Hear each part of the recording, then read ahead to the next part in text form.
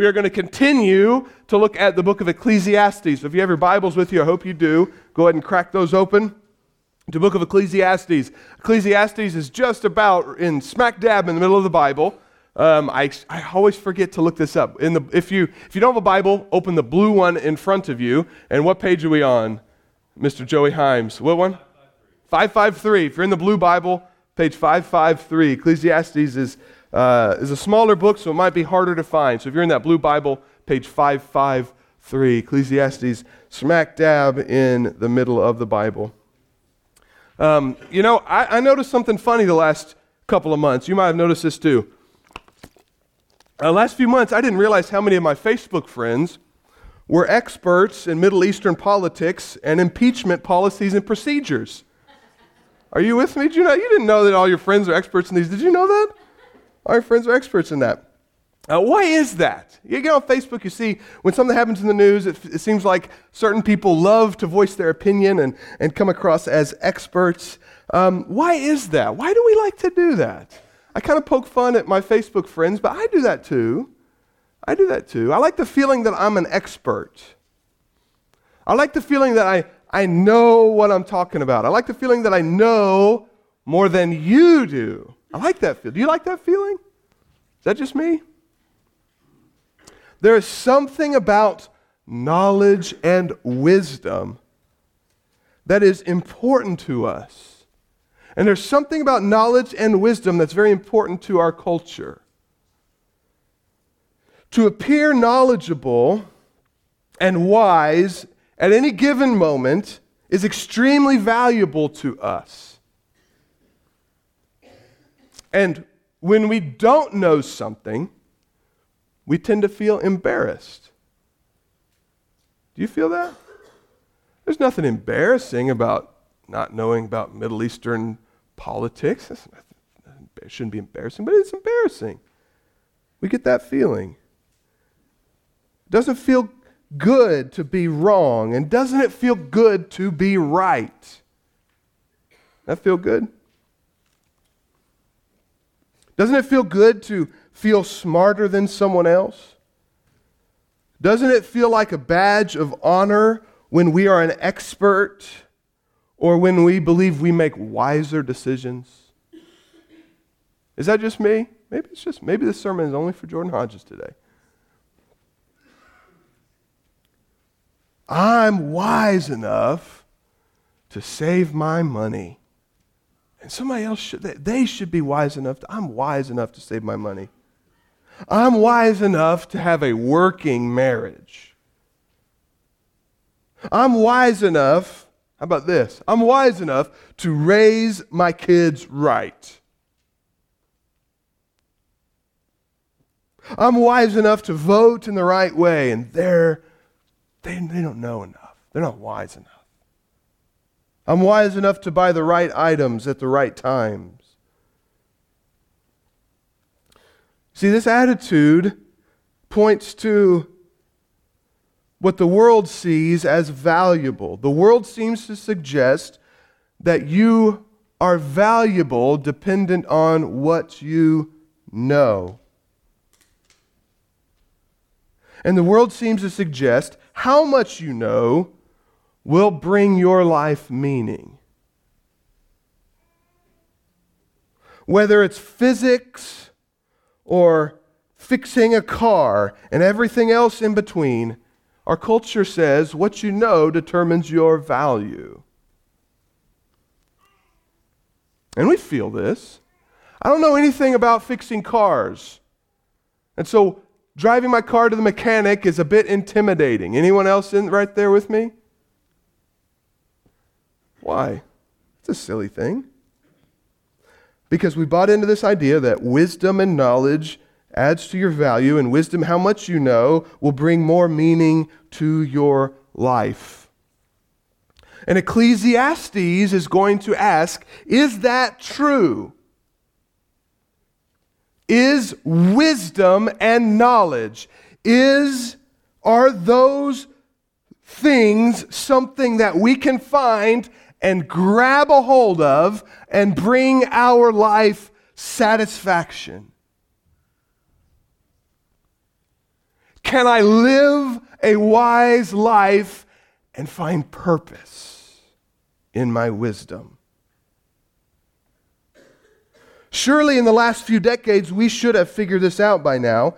We have knowledge at our fingertips like never before. Oh, by the way, you see what's on the back there? My 4-year-old daughter brought that for me. We have in our pockets access to all mankind's knowledge. Hasn't that brought us lasting joy? Of course not. Do knowledge and wisdom bring satisfaction? That's our question for today. Now, before we jump in, we've got to remember our key terms. You remember our key terms for Ecclesiastes? The first one is Hebel. Hebel. Remember Hebel? What does Hebel mean? Vapor. It means futile. It means empty. It means something that makes no permanent impact. And the word that we excuse me. And the word that we have chosen to substitute for Hebel is smoke. And the theme of Ecclesiastes is everything under the sun is smoke. What do we mean by under the sun? Under the sun means let's for a moment get in our spaceship and hover above the planet Earth with our telescope, and let's look at everything going on the planet. Let's pretend that God doesn't exist, and let's exclude God from the equation, and let's take a telescope and let's see what life is really all about. That's what under the sun means. And so, Ecclesiastes' key point is this: under the sun, everything is smoke, meaning there is nothing under the earth that will bring you lasting purpose. There is nothing under the earth that will bring you lasting joy. It's all smoke. It's all smoke. When I see something that I'm pursuing, maybe it's marriage. That's a good thing. Marriage is a good thing. And I see marriage billowing up like smoke. And I think, wow, my life can have meaning if I can get my marriage on track. And as soon as I pursue that and I seek to grab marriage to make my life matter and bring purpose, what happens is I find that I'm grabbing at smoke and it comes between my fingers.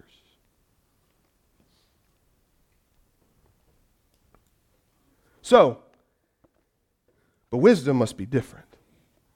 Can wisdom bring us meaning and purpose and joy, lasting joy? Let's read together. Let's see what he says. Now, we're going to be a little tricky, okay? You're going to have to be paying attention here.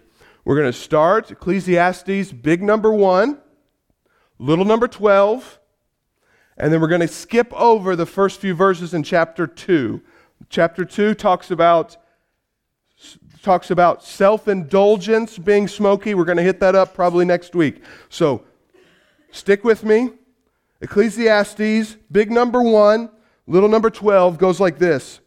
I, the preacher, have been king over Israel in Jerusalem, and I applied my heart to seek and to search out by wisdom all that is done under heaven.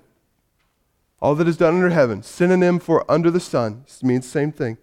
It is an unhappy business that God has given to the children of men to be busy with. I have seen everything that is done under the sun, and behold, all is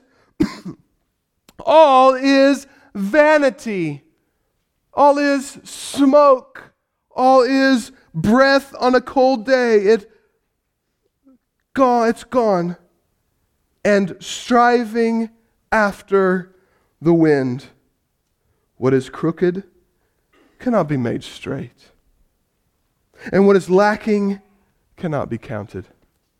I said in my heart, I have acquired great wisdom, surpassing all who were over Jerusalem before me. And my heart has had great experience of wisdom and knowledge. And I applied my heart to know wisdom and to know madness and folly and foolishness. I perceived that this also is but striving after the wind. For in much wisdom is much vexation, confusion, exhausting confusion. And he who increases knowledge increases sorrow. Now, take a leap with me in your Bible. Chapter 2, big number 2, little number 12. We're going to pick up a few more verses here. So I turned to consider wisdom and madness and folly. For what can the man do who comes after the king? Only what has already been done. Then I saw that there is more gain in wisdom than in folly, than in foolishness, as there is more gain in light than in darkness. The wise person has eyes in his head, but the fool walks in darkness. And yet I perceived that the same event happens to all of them. Then I said in my heart, what happens to the fool will happen to me also. Why then have I been so very wise? And I said in my heart that this is also vanity. This is also smoke. For of the wise as of the fool there is no enduring remembrance. Seeing that in the days to come all will have been long forgotten, how the wise dies just like the fool. So I hated life. Welcome to church. So I hated life. Because what is done under the sun was grievous to me. For all is smoke, is vanity, and striving after the wind. Can wisdom bring my life meaning? What is wisdom under the sun? A lot of definitions for wisdom. This is what we're going to stick with. Okay, this is what we're going to stick with. Wisdom is knowledge, so it's knowing the facts, taking those facts and being able to process it and making sound judgments, and then being able to have the fortitude, the guts, to act on those judgments. Wisdom is using facts to make correct conclusions and having the courage to act on those conclusions. I think that's wisdom. I think that's good wisdom under the sun. Because under the sun, you as a follower of Jesus can have that kind of wisdom. Under the sun, non-believers can have that kind of wisdom. Knowing the facts, making good judgments, acting on it, non-believers can do that too. So that's a good wisdom definition under the sun. And then he introduces this section on wisdom by saying, I, the preacher, have been king over Israel in Jerusalem. Who is this man? King Solomon. If there is anyone who is qualified to judge the benefits and merits of wisdom, it is King Solomon.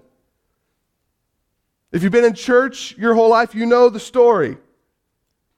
In 1 Kings chapter 3, God comes to Solomon in a dream. How would you like this to happen to you? God comes to King Solomon in a dream and he says, hey, Solomon, whatever you ask for, I will give to you. How would you like that? Let's see. The Chiefs would definitely win the Super Bowl if God asked me that question. And Solomon says, wisely in itself, God, you've been so kind to my father, King David.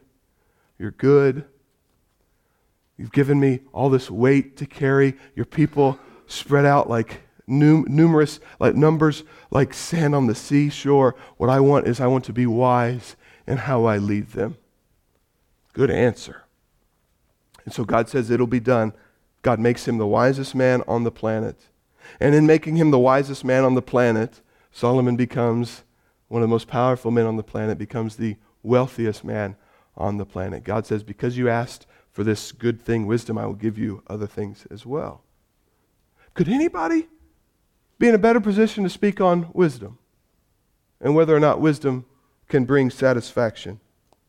Could anyone else in the history of the world be able to achieve satisfaction in wisdom if it were possible. No. He's the one. If we want to find out if wisdom can bring satisfaction, can bring lasting joy, can profit a man for eternity, it is Solomon. Solomon's the guy. We need to find this out. So Solomon, being the wisest man in the world, was a literal genius. He's a genius. Now, this is all speculation, but think about some qualifications and characteristics of genius. Solomon, I would imagine, has something like a photographic memory. How awesome would that be? So he reads a book and he remembers everything that he's read in a way that I can only imagine. I could imagine, of course, this is all speculation. Did you know Da Vinci could write simultaneously with both hands? That's genius. If that is Da Vinci, what would the wisest man who ever lived be able to do? Write with his toes too? I don't know. A polyglot. You know what a polyglot is? It's someone who has the brain power to know many different languages.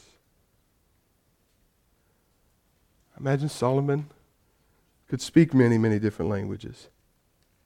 And think about applying this kind of brain to business practices, to economics, to politics.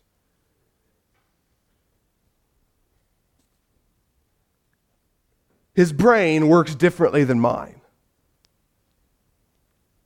He is in a perfect position to tell us if my life should be pursuing wisdom so that I can gain eternal joy.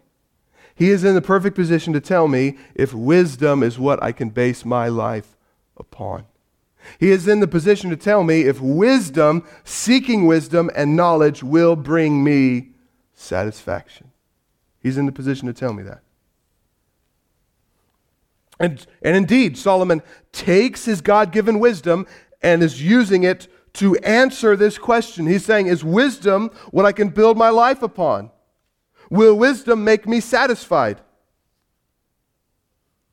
If I had this superpower, it's what it seems like, a superpower of super intellect, I would imagine, I would believe that my life would be satisfied. That's what I think I would believe. And so to answer that question, will this satisfy? Solomon embarks on two very similar pursuits. He says, verse 13, I've applied my heart to seek and search out by wisdom all that is done under heaven. He's putting all his chips on the table. He said, I have this wisdom from God. I'm going to use it to find satisfaction. I'm going to find everything that's done under the sun.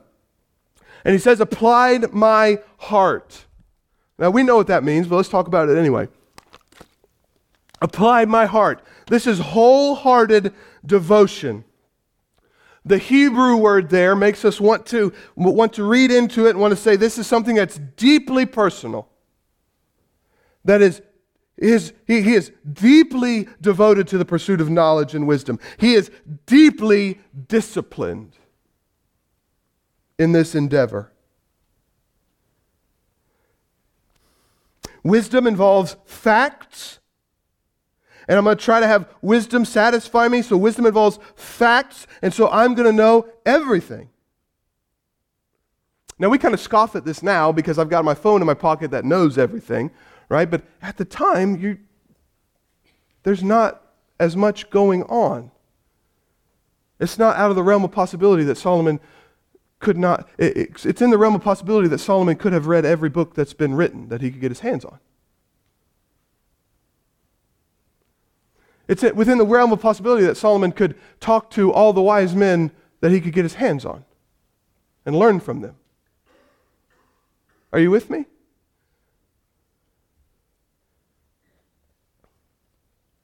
So that's what he's pursuing. Second pursuit.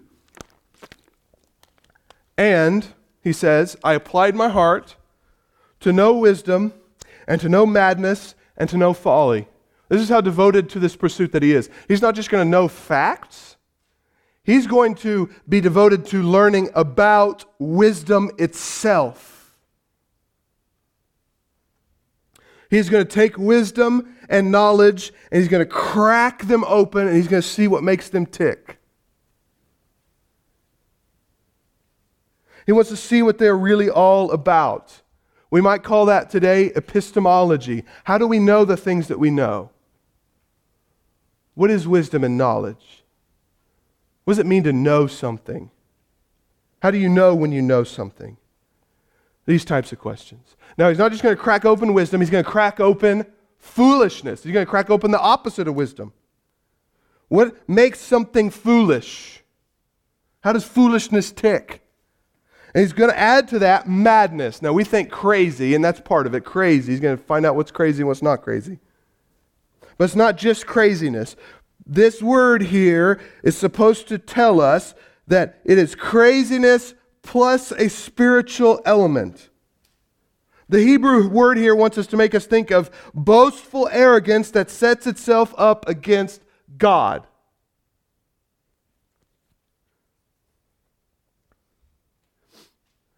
Should help us see that setting ourselves up against God, rejecting Jesus Christ and His goodness, all of that stuff is a different category than even foolishness. So what is madness? What is that kind of... Crack it open and see what it has to offer. And Solomon is successful. I have seen, he says, verse 14, I have seen everything that is done under the sun. There's no more books to read. There's no more lectures to attend. There's no more conversations to be had. Solomon apparently knows about enough that he feels he could determine if wisdom and knowledge can lead to real satisfaction and meaning. He says, I've acquired great wisdom, surpassing all who were over Jerusalem before me. And my heart has had great experience of wisdom and knowledge. So how did his study go? 1 Kings chapter 4 says this way, God gave Solomon wisdom and very great insight, and a breadth of understanding as measureless as the sand on the seashore. He spoke 3,000 proverbs, and his songs numbered 1,005.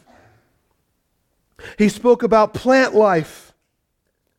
He also spoke about animals and birds and reptiles and fish. From all nations, people came to listen to Solomon's wisdom, sent by all the kings of the world who had heard his wisdom. The dude was smart enough, wise enough to write 3,000 proverbs. And people wanted to hear him. People, give me some of that. He knew enough facts that he could teach on plants and animals and bugs and birds. And after this deeply personal, deeply devoted, deeply disciplined study of all things, what does he discover? Is wisdom satisfying? Well, the first thing, and we need to be very careful, right? We need to be very careful. First thing he discovers, first thing we're going to talk about that he discovers, wisdom is good. Okay? Wisdom is good. He says in wisdom there is, chapter 2, verse 13, there is more gain in wisdom than folly. Wisdom is smoke. I get where you're going, preacher, so I'm going to pull my kids out of school. We're going to shut Pitt State down. We don't need to do any of this stuff anymore, right? Bob, quit teaching science. No, of course not. Wisdom is good. Wisdom is not meaningless. Some of your translations might say meaningless in place of Hebel, meaningless. We don't like that translation because these things aren't meaningless. They're just smoke. You just can't base your life around them. Wisdom is better than foolishness. Wisdom is walking around with eyes in your head, seeing the light, not bumping around into everything, while foolishness is bumping into everything in the dark. Wisdom is good. Wisdom and knowledge are good things. We should pursue them. Scripture says that clearly everywhere. Proverbs 19:8 says, The one who gets wisdom loves life. The one who cherishes understanding will soon prosper. James 1:5 says God loves giving wisdom. He says, if any of you lacks wisdom, you should ask God, who gives generously without finding fault. Wisdom is not a bad thing. Wisdom is not an evil thing. Wisdom is not something to run away from, and foolishness is not something to boast in. These are good things.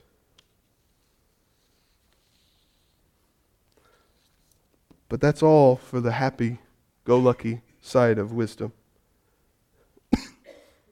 He also discovers, chapter 1, verse 13, he says, it is an unhappy business that God has given to the children of men to be busy with. As he gains wisdom, he's able to see more of the world. You know what he finds out? Everything is smoke. Everything is smoke. And he adds this, and I like this phrase, everything is like chasing after the wind. It's like the idea is it's like herding wind, like herding cats, like herding children, like herding your wife. No, I better not go there. He says, I have seen everything that is done under the sun, chapter 1, verse 14, and behold, all is vanity and striving after the wind. Wisdom brings sad discoveries. Ignorance is bliss. Wisdom brings sad discoveries. What he discovers is wisdom doesn't lead to fixing our smoke problem. He says, chapter 1, verse 15, he says, what is crooked cannot be made straight, and what is lacking cannot be counted. Can't wisdom and knowledge help us figure out how to take smoke and make it real? Can't wisdom do that? No. There's something fundamentally wrong with life on earth. And there's nothing that humans can do to change it. No matter how smart we are, no matter how powerful we are, no matter how much money you have in the bank account. Solomon says, man, I tried. I tried to find lasting satisfaction. I tried to find true meaning under the sun. I pursued everything that I could. He says, I hate to tell you this, the smartest man in the world, that crooked path cannot be made straight.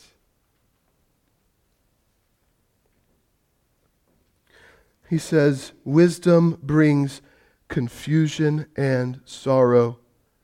Chapter 1, verse 18, for in much wisdom is much vexation. Vexation. And he who increases knowledge increases sorrow. You ever say this? I'm more confused than when I started. The more education you have, the more you realize what you don't know. Are you with me? Sunday school teachers, the more you teach, the more you study the Bible, what do you discover? There's a whole lot more you don't know about God. That's vexation.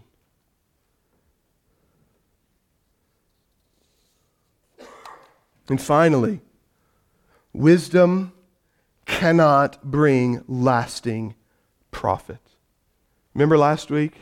We're pursuing something that is profitable, that is lasting. I want something that will continue on.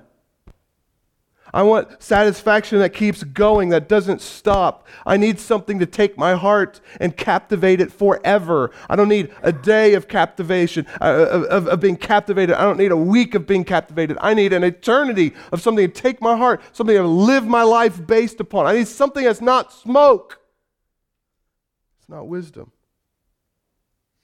It says, I studied the fool and I studied the wise, and yet I perceive that the same event happens to them all.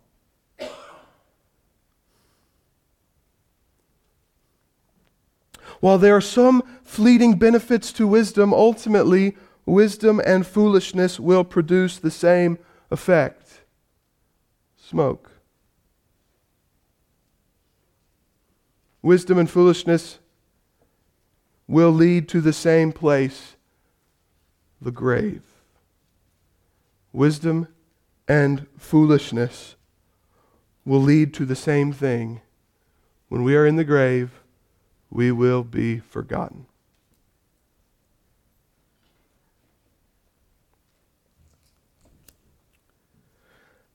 I'd like to, if I could, add to Solomon's reasoning here for why wisdom is smoke. How much of what we once believed has been changed? You know what I mean?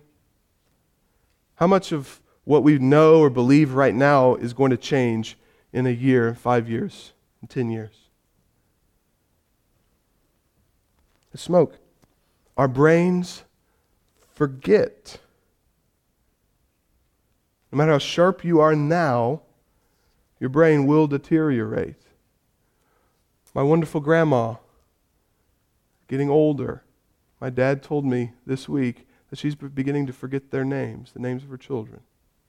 This sharp lady, taught Sunday school for 50 plus years. Just sharp lady. Wisdom is smoke. He says, no matter how wise we are, we will be forgotten. Well, Solomon's name's in here. We're talking about him now. What do you mean? Remember last week? Knowing somebody's name or a few facts about their life is not knowing the person. What did he have? What did he like to eat for breakfast? Did he love going and watching the sunrise or sunset? Did he love swimming in the Dead Sea? What are some of the things? That's how you know somebody. Oh, that's forgotten. And so he leaves us this section on wisdom with verse 17 ending like this. All is smoke and trying to herd the wind. Now remember how this works, right? Boo, go down, down, down, down, down. But here's the good news. We know somebody that Solomon couldn't even dream about. In Solomon's forward-looking faith, he knew that God was going to bring a Messiah, and he knew that God was going to take care of it. But we know things that Solomon didn't know.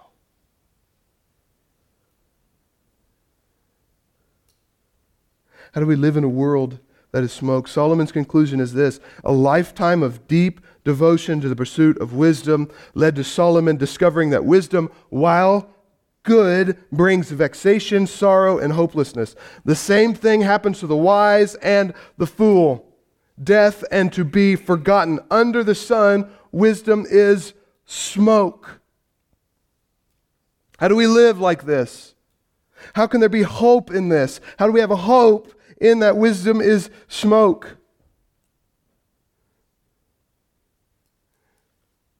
In God's great mercy for you, and God's great love for you, He created the world in such a way that the brokenness of wisdom under the sun helps us see true wisdom, namely the cross. Wisdom being smoke helps us see true wisdom is the cross of Christ. To understand that wisdom under the sun is smoke prepares our hearts for the cross. Because God's saving power doesn't come through what is wise under the sun. God's saving power comes through what seems foolish to the world. If you think wisdom is what you could base, the worldly wisdom is what you could base your life on, you will miss the cross. Because the cross is God's wisdom, and it seems foolish to us under the sun. It is foolish to the wisdom of the world. Let me tell you why I think this. 1 Corinthians 1 says it this way: for the word of the cross is foolishness to those who are perishing. But to us who are being saved is the power of God. For it is written, I will destroy the wisdom of the wise, and the discernment of the discerning I will thwart. in the cross? Has not God made foolish the wisdom of the world? For since in the wisdom of God, the world did not know God through wisdom, it pleased God through the folly of what we preach to save those who believe. For Jews demand signs and Greeks seek wisdom. They're chasing after wisdom. And they're never going to find it. They're never going to grab it. But we preach Christ crucified, a stumbling block to the Jews and foolishness to the Gentiles. If we base our life on the wisdom of the world, the cross is going to be foolishness, and we will not seek Jesus. We will keep striving after the wind, and we will die in our sins and go to hell. So in God's great love for us, He has shown us that wisdom under the sun is smoke, so that we will be prepared to see true wisdom in the cross of Jesus Christ. How does the world view the cross? As foolishness. The cross is foolish to the world because the Son of God would not die on a cross like a criminal. That's foolishness to the world. Our Muslim brothers, our Muslim friends and neighbors, they reject the cross as foolishness because God would not die like a common criminal. That's foolishness to the world. You know what our answer is? You're right. He didn't die like a common criminal. It's way worse than that. He died like me. Way worse than a common criminal. 2 Corinthians says it this way in the wisdom of God. 2 Corinthians chapter 5 says, For our sake, He made Jesus to be sin, who knew no sin, so that in Jesus we might become the righteousness of God. That is foolishness to the world. The Son of God dies on a cross to take all the sinful, stupid, terrible things that you have done. He takes it to the cross. That's foolishness to the world.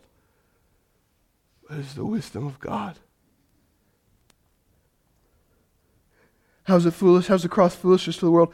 God wouldn't embrace suffering.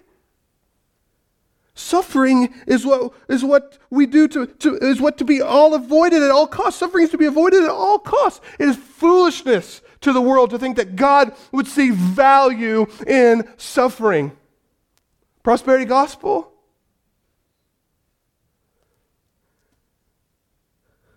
That's foolishness to the world, but the gospel says suffering is a means by which Jesus reveals His great love for us. The suffering of Jesus is how He reveals the depth of our sinfulness.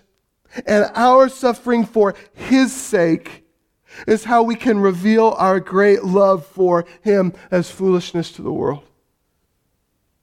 That is not smoke. Acts 5:41 says this. How foolish is this to the world? You ready? Acts 5:41 says this. The apostles left the Sanhedrin rejoicing that they had been counted worthy of suffering disgrace for His name. That is foolishness to the world, but that is deep wisdom of God. Cross is foolishness to the world because we aren't that bad of sinners. Couldn't God just snap His fingers? Forget everything happened? That's foolishness to the world. No, the gospel says we are incredibly wicked sinners. Our sin against the almighty, all-holy God is of infinite evil because of who we sin against.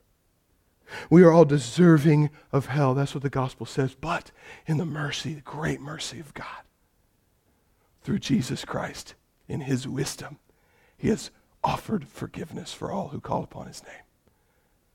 That is the depths of the wisdom of God, and that is foolishness to the world. In fact, Proverbs 9:10 says it this way, the fear of the Lord is the beginning of wisdom. What does that mean? The fear of the Lord, the trembling respect for the holy God of the universe, which will reveal that we are in trouble and we need a Savior. That is the beginning of true wisdom. How about this? It's foolishness of the world to love our enemies. Christopher Hitchens, noted atheist, one of the most famous atheists on the planet, says this about loving your enemies. I am not going to love them. You go love them if you want. Don't love them on my behalf. I'll get on with killing them, destroying them, erasing them, and you can love them. But the idea that you ought to love them is not a moral idea at all. It is a wicked idea. Loving your enemy is foolishness to the world. And if that is foolish, if it's foolish for you to love your enemy to the world, how does it look to the world for the God, creator, sustainer of the universe, all perfect in all things, to come and die for his enemies? How foolish must that look? And so Jesus comes and he says, in his wisdom and true wisdom, you have heard it said, love your neighbor and hate your enemy. Yeah, we've heard that. We heard that from Christopher Hitchens.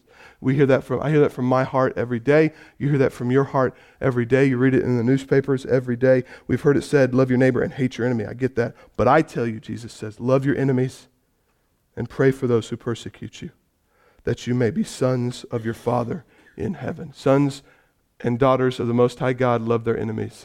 We follow our big brother Jesus' footsteps. Finally, the cross is foolishness to the world because no one gets anything for free. There's no such thing as a free lunch. You with me? That's foolishness to the world.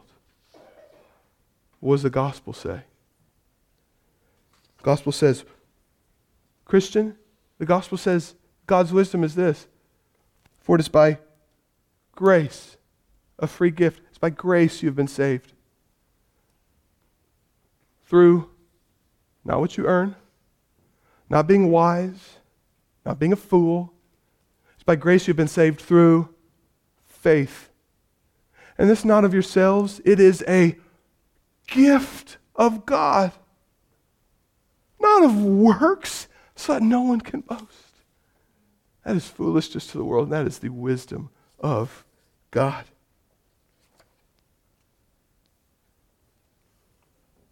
And finally, Christians, wisdom is not something we base our life on. And that understanding prepares our hearts for the gospel, because the world sees the gospel as foolishness. The world sees the cross as foolishness, but the cross is the wisdom of God. The cross is foolishness because nothing is worth giving up your whole life. That's what the world says.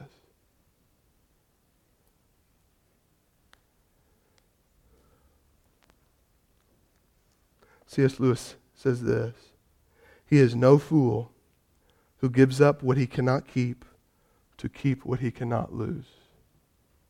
The world says giving up your whole life to follow Jesus, putting yourself on the cross like Jesus calls us to, giving up your desires, your preferences to find meaning in Jesus. The world says that is foolishness. It said it is foolishness to take on the sexual ethics that Jesus gives us. It is foolishness to love your enemy as Jesus gives us. It is foolishness to commit to coming to a group of flawed people called a church. It is foolishness to be part of them. It is foolish, it is foolish, it is foolish. And Jesus says, no, follow me, and I will give you joy unspeakable. Follow me, lay down your life on your own cross, and I will make you sons and daughters of the Most High God. It is not foolish to give our life to Jesus.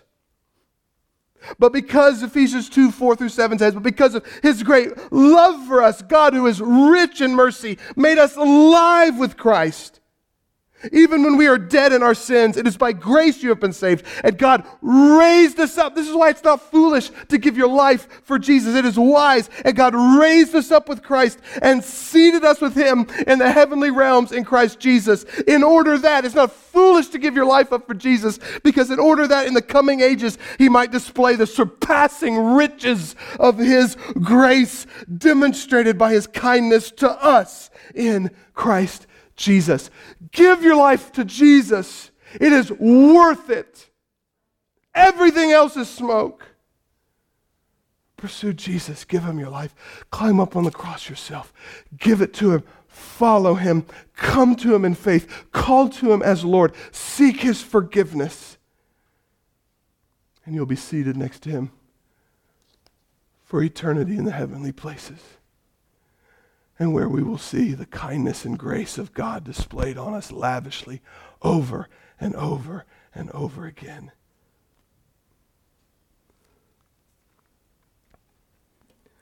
Wisdom is smoke.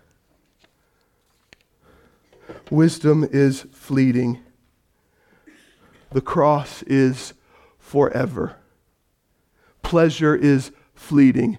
The joys of the Lord are forever. This life is fleeting. Your eternal life is forever.